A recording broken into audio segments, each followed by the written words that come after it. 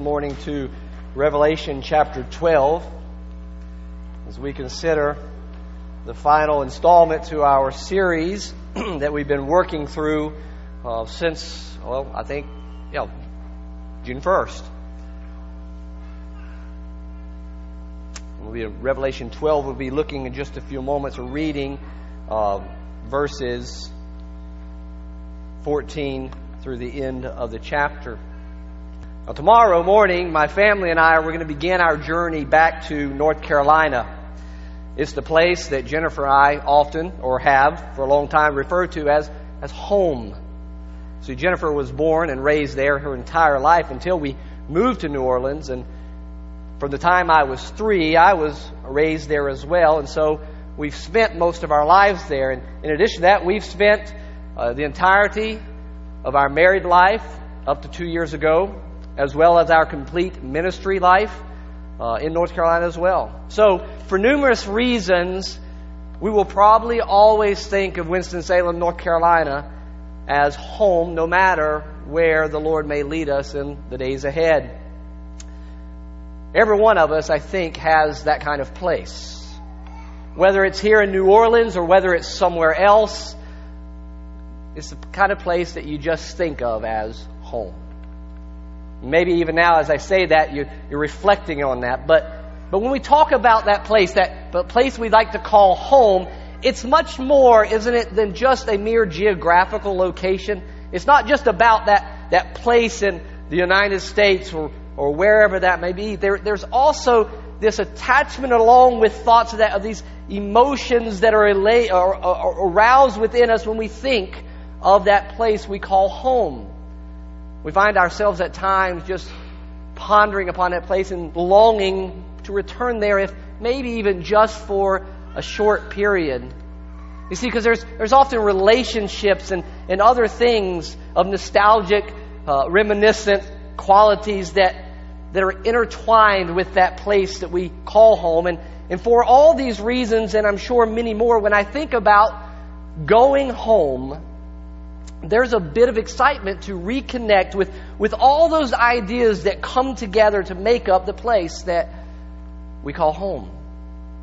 It's for this very same reason that Christians throughout the years have spoken of leaving this present world with all its difficulties and all its suffering as going home. Even the Bible speaks of us being mere sojourners and strangers walking in this world. You can probably even think at this moment there have been many, many songs over the years that have been written about this very idea. Now, when I was thinking about this, the one that happened to come to my mind was a very old Southern gospel hymn. You may know it. It goes something like, "This world is not my home, I'm just a passing through. My treasures are laid up somewhere beyond the blue. The angels beckon me from heaven's open door. I can't feel at home in this world anymore." You have to forgive some of the emotion. As followers of Christ, we're not supposed to feel at home in this world. The Bible teaches us that God has placed eternity within our hearts. And we long, we desperately desire for something beyond the sin-infected world. Give me just a second. Try as we may, we can't even begin to really imagine what it would be like to live in an existence that isn't affected by what sin has done by its entrance into this world. We don't know what that would be like, but something within us continually reminds us that going home will somehow be something glorious, because if we believe the Word of God, we know that one day all those who truly follow Christ will experience a perfect existence, or the life that God created in the beginning as it was supposed to be before sin ever entered. We know that one day we will forever be God's people. forever living in God's perfect place and forever enjoying God's rule and His blessing. The other day, Aubrey and I went to the store to purchase some packing supplies. And while we were there, the woman who was checking us out, she was asking us, "Where are you moving to?" And I said, "Well, we're going back to North Carolina."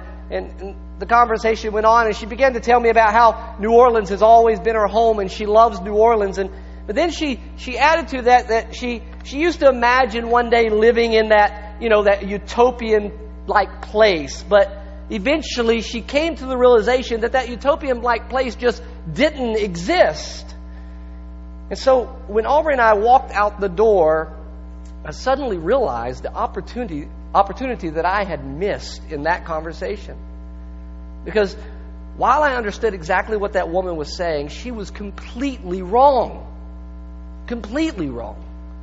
Because that place does exist, or at least one day in all its fullness when the kingdom of God is fully consummated. Over the last 9 weeks, we have been tracing the kingdom of God throughout the storyline of the Scriptures. God's kingdom has been God's pursuit and God's passion from the very beginning. He created His kingdom in perfection for His people, Adam and Eve.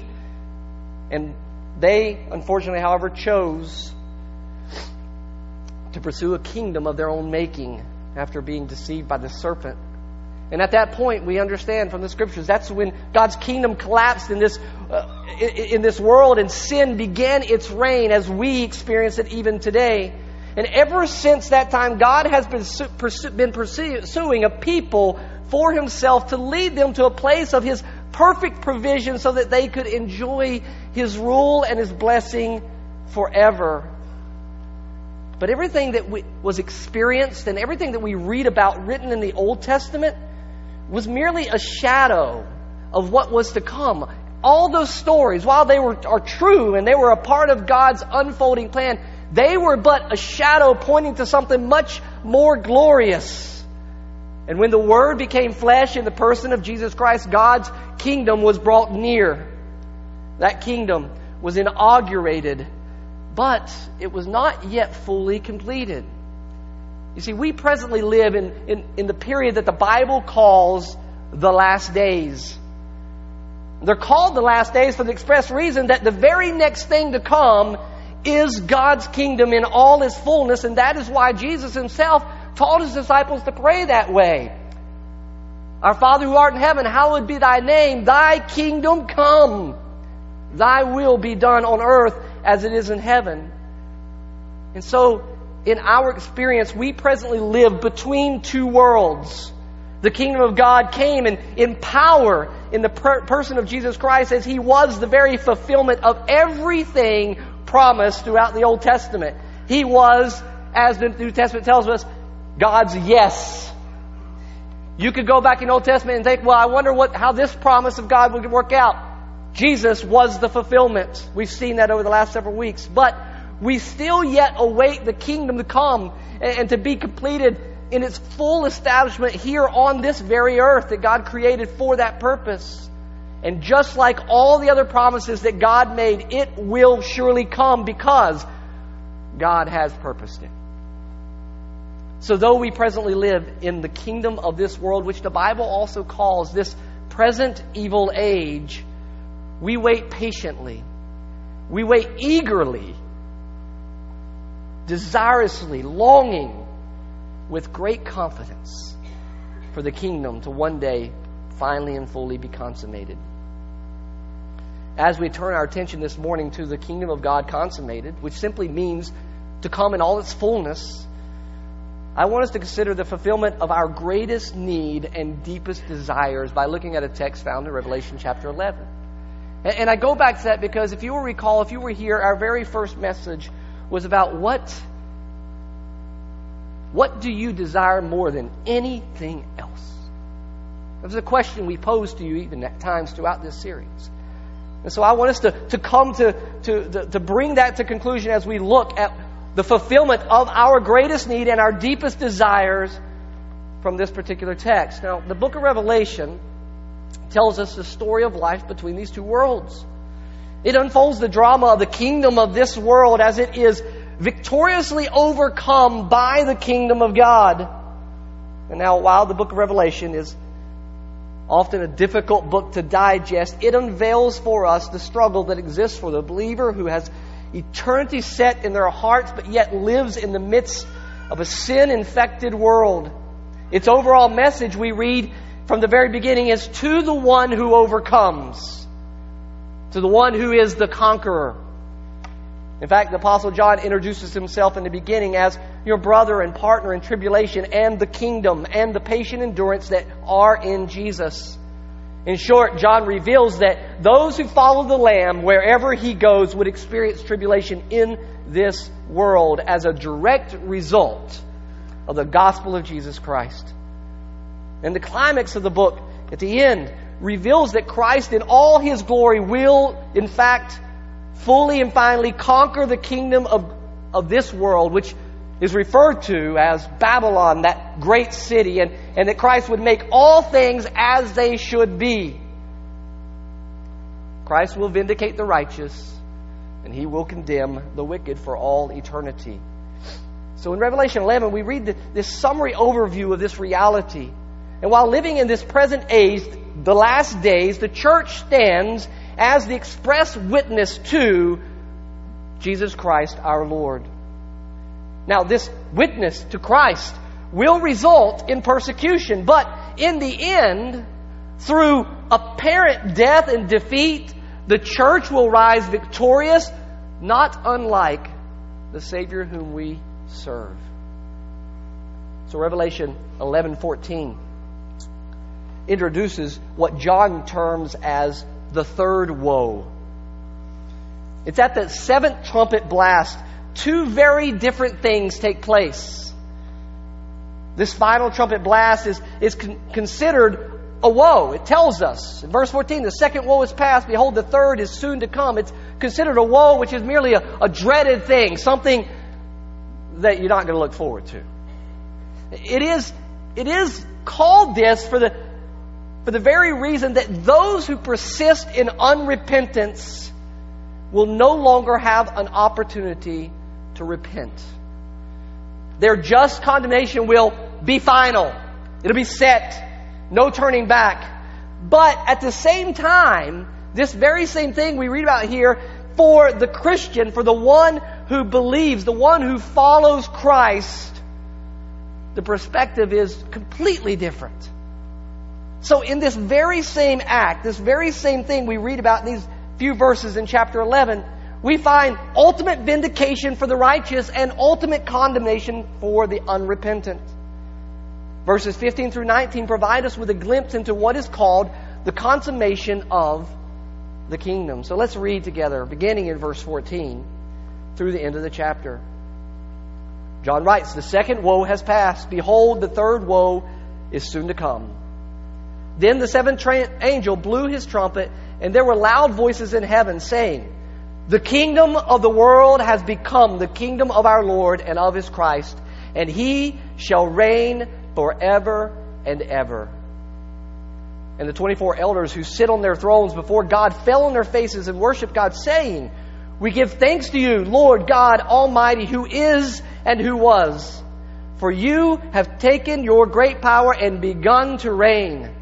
The nations raged, but your wrath came, and the time for the dead to be judged, and for rewarding your servants, the prophets and saints, and those who fear your name, both small and great, and for destroying the destroyers of the earth."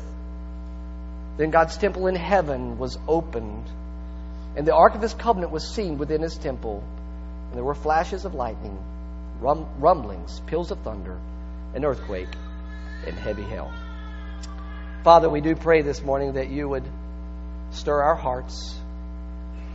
Give us a passion for your word. Give us a passion to know you. We pray that you would bring upon our hearts conviction of our sin. Give us grace to be led to repentance. We pray for those who may be here this morning who have never repented of their sin, who still stand underneath the righteous wrath of our great God, that you would open their eyes and their ears and their hearts to the glorious truth of the gospel. and that you would so impassion them to run to the cross and give themselves over to you. And for those of us who sit here this morning and stand here who can be identified as those who follow the Lamb wherever He goes, believers trusting in the Lord, however imperfect we are, I pray, Lord, that you would do something within us even by your word this morning, by the power of your Spirit, as you have promised you would. Your word teaches us that your very word never returns void, but it accomplishes every single thing that it is sent out for. So we know and we can pray confidently this morning, Lord, that your perfect will be done in this place today. And so, God, we invite you to have your way in our hearts and our minds. Illuminate us that we might see glorious things that we would not otherwise be able to see. And may it all redound to your glory. In Jesus' name we pray. Amen. Up to this point, through this series, the definition that I have given you over the kingdom of God is, God's kingdom is God's people in God's place, enjoying God's rule and blessing. Now, while that definition hasn't changed, we're going to approach that definition in a little bit of a different order this morning, simply because the text that I've chosen for this morning presents it in a different order. And so this morning we are going to look at, number one, God's perfected place. Number two, God's perfected rule. And then finally, God's perfected people. At the sounding of the seventh trumpet, in the final trumpet blast, John records that there are a multitude of voices saying or declaring, the kingdom of this world has become the kingdom of our Lord and of His Christ. Simply stated, God's perfected place, or His ultimate purpose in preparing a place for His people, is still found in this world. God's place isn't somewhere out there. It's not some abstract idea. It's not on cloud 9. It isn't what we often assume it to be when we consider what we call the homegoing of our loved ones. You see, that's not quite it, because when we think about that, that's temporary. That's incomplete. You see, God's place is no different than the very place that it was from the very beginning. When God created all things, He saw it and He said it was good. It cannot be improved upon. And God Himself is not going to improve upon it. That's exactly what it's going to be. He didn't change His plan somewhere along the way because things happened that were beyond His control. The world is God's perfect place. Not in this present state, but in its final, renewed, and redeemed state. God will redeem this world which He created to start with for His people. And in the final consummation, He'll redeem this world and once again prepare it to be the perfect provision for His people. Only this time, there will no longer be any chance for sin to undo it. Ever again. It will be forever God's place. In our efforts to find comfort in the face of the experience of death, we sometimes skew the reality that the Bible unveils to us about eternity. You see, while it is true what we say, what comes from the Bible, we say to be absent from the body is to be present with the Lord. And that is absolutely true. And that death for the Christian brings ultimate healing and deliverance from the effects of sin. That is absolutely true. But understand that that's what we often call the intermediate state. It's temporary. It's not our ultimate destination. It's not the believer's ultimate goal because it wasn't God's. God's design went beyond that. Presence with the Lord is to be desired for sure. It would be glorious. But God did not create us to live forever as mere spirits or mere souls floating around somewhere out there, as again we often picture it in our minds. He created us as human beings. And you remember the story, right? When He created us as human beings, what did He say? And it was very good. right? The pinnacle of creation. Everything else is good. Here, this is very good. This was God's goal, to create human beings, not spirits. We're not going to be angels. We're not going to be floating around. We're humans. And that's something glorious. In fact, I'll go ahead and say this. I'll add this. Every time, and I know we make these statements and we mean well when we say them. Matter of fact, I read one the other day from someone back home who posted that God's gained an angel. And I think, why would we want to reduce our existence to being angels? We're much greater than the angels. Read the book of Hebrews. So when we consider someone being an angel, I understand the sentiment that we think of. But don't reduce God's glorious creation in human beings to something much less than God ever intended it to be. We will not be angels. We will be human beings. God's perfect creation forever. It's an intermediate state that's waiting for something much greater. That's why in Christ's ultimate victory, or that's why Christ's ultimate victory over death, sin, and the grave was His resurrection. He was raised bodily. His body was raised, incorruptible. And in the same manner, the Bible teaches us that one day, when Christ brings His kingdom in its fullness, the bodies of all believers who have died will be reunited with their spirits. And those who are alive and remain will be transformed. The mortal will take on immortality. The corruptible will take on incorruption. And then will come about the saying, death, where is your sting?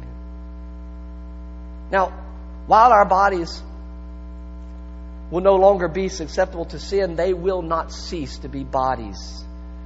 This is the reason, if you were to flip back a couple chapters and read in Revelation 6, John gets the glimpse of some souls in heaven under the altar. These are disembodied souls that were killed because of their testimony to the Word of God. And they're not going, man, this is great. Read it, Revelation 6. They're going, how long, O Lord? How long? There's something they're waiting for, and what they're waiting for is what God has planned, and that is the fullness of all things. So, in this present age, God's purpose and God's glorious plan is yet complete. Oh, it's still glorious, but it's not done. So our passionate pursuit should be the same as God's. The kingdom of this world becoming the kingdom of our Lord and of His Christ. Now, Revelation 21 and 22 goes on to further describe in wonderful imagery drawn from out throughout the Old Testament of God's perfected place for His people. It's a place that's described as both a holy city. It's described as a temple, much like that you read about by the prophet Ezekiel. If you've ever tried to weed through Ezekiel 40 to the end, the symbolism is glorious, and it seeks to arouse within us the emotions and passions to pursue with all that we are God's perfect place, His kingdom come. Now, we experience the reality of sin in this world every day. Almost every moment of every day in some way. And as believers in the Lord, we face disappointment, grief, pain, suffering, and much more. Sometimes we face that simply because it's the common experience of humankind in this life. It has nothing to do with anything except for we live in a sinful world. But at other times, we face those things as a direct result of our testimony, our witness to the gospel of Jesus Christ. And this is what we are to expect in this present worldly kingdom. But we're not supposed to succumb to it. We're not supposed to be deceived by it. We're not supposed to be ruled by it. We are to passionately pursue God's kingdom come in all its fullness. We are supposed to stand apart from the world rather than to buy into its lies, to buy into its deceits and its attractiveness. We, the church, are to renounce this world in all its ways and pursue with a single passion God's kingdom come. Paul declares in Romans 12:2, do not be conformed to this world, but be transformed by the renewing of your mind. Stop thinking like the world. Think like God's Word. Allow His Word to change the way you see things and what drives you. John declares in 1 John chapter 2, do not love the world, neither the things that are in this world. But understand that if we do dare to stand apart for the glory of God, you can expect trouble. Paul states in 2 Timothy chapter 3, all who desire to live a godly life in Christ Jesus will be persecuted. There's no exception there. All who desire to live a godly life will be persecuted. Been persecuted recently? All who desire to live a godly life in Christ will be persecuted. That's our existence in this world for the sake of the gospel. The world will not understand. We can't give them enough information. We can't say it just the right way, and they'll go, "Oh, well, I never heard it like that before. So we've been wrong all this time." They will not understand. And in fact, they will seek.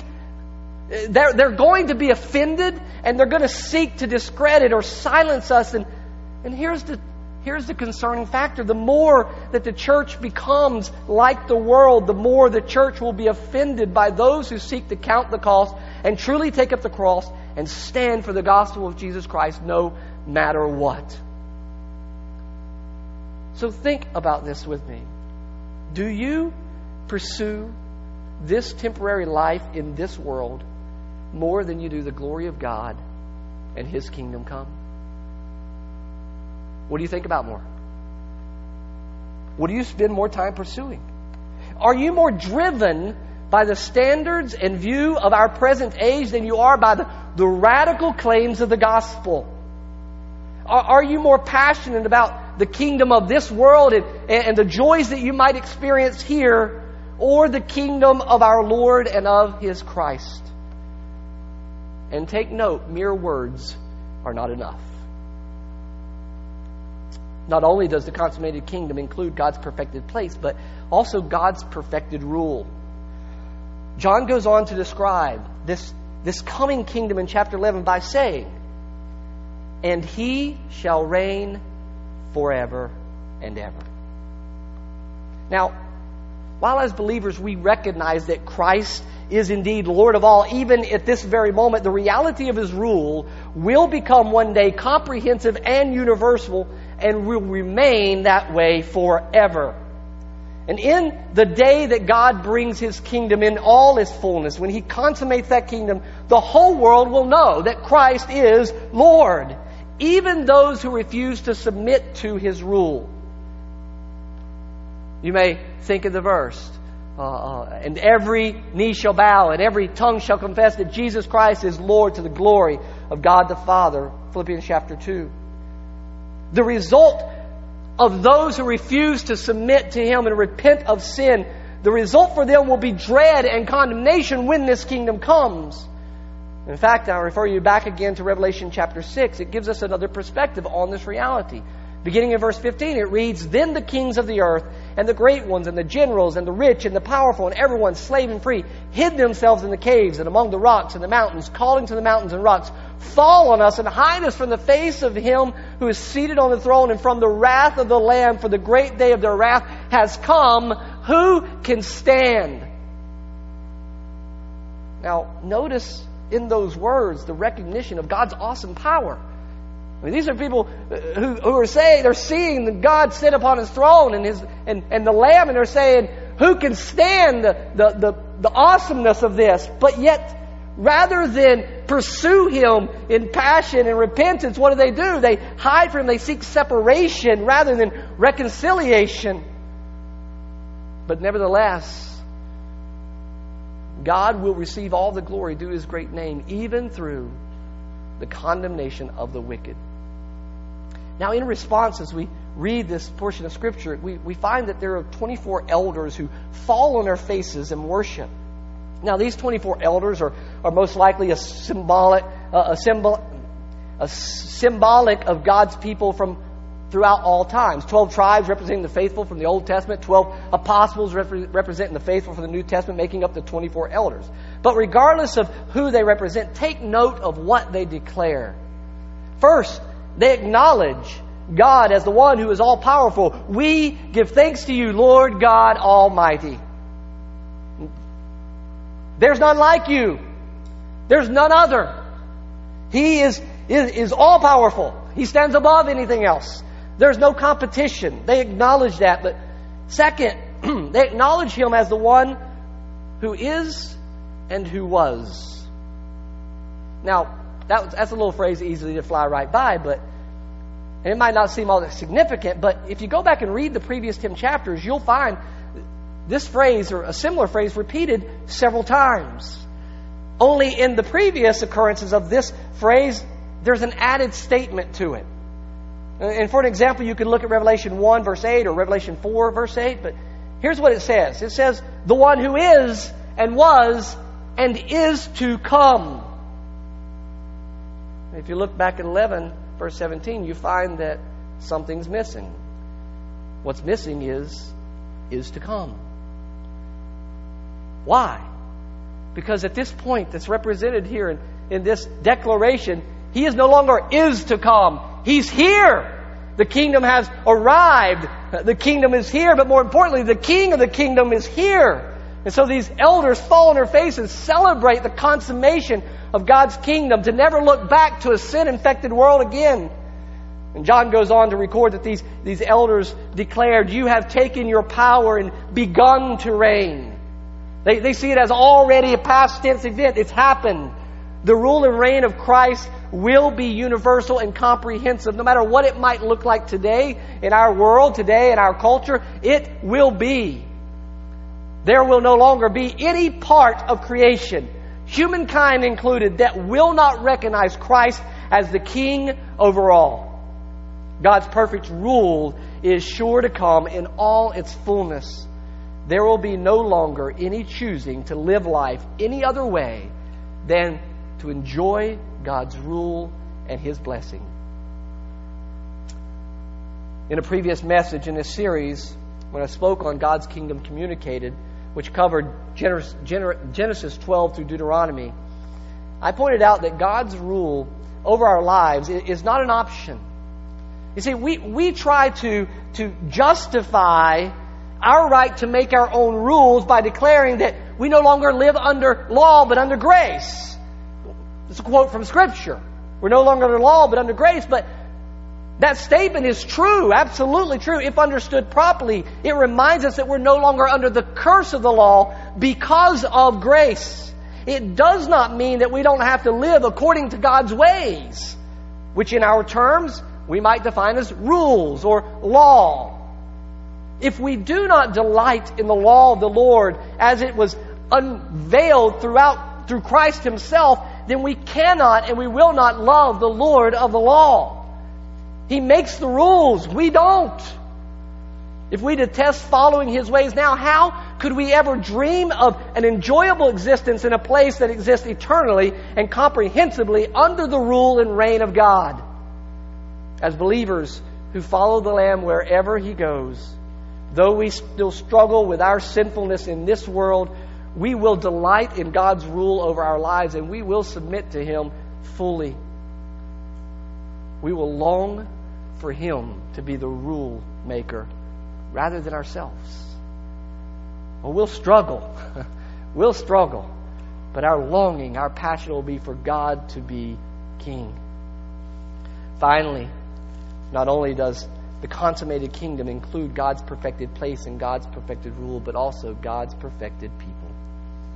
The 24 elders continue their refrain to include, the nations raged, but your wrath came, and the time for the dead to be judged, and for rewarding your servants, the prophets and saints, and those who fear your name.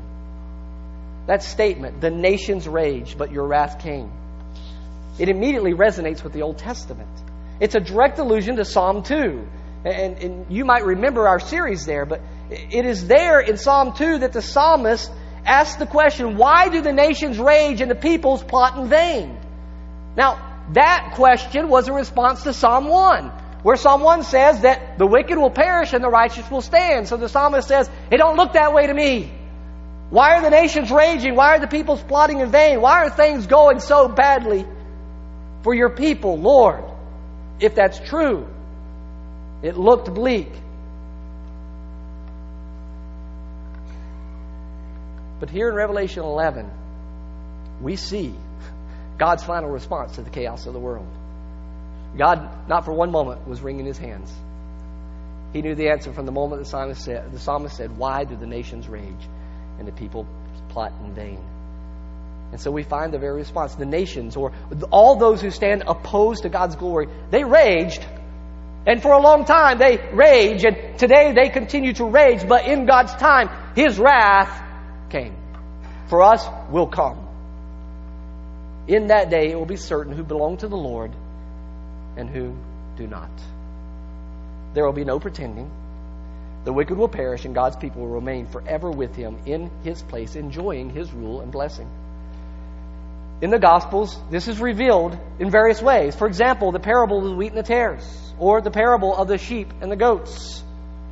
God knows who belong to Him. They and they alone will escape the wrath of God because Christ absorbed that wrath on their behalf upon Calvary's cross. The sad reality is that not only will there be a multitude of people in the world who perish for all eternity, but the Bible is clear that there will be many among the congregations of the church who will perish as well. They are the ones that Christ described as those who would declare, "Did we not do all these things in your name?" And Christ will respond, "Depart from me, I never knew you."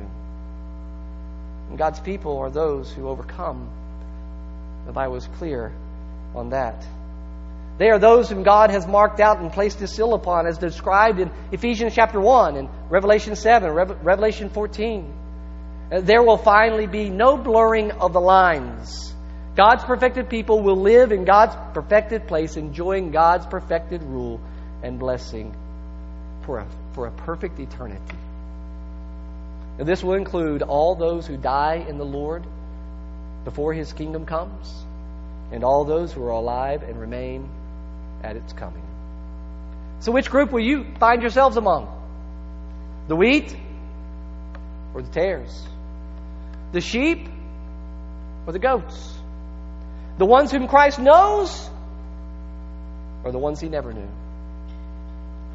True faith is marked out by, or not marked out by, perfection or sinlessness.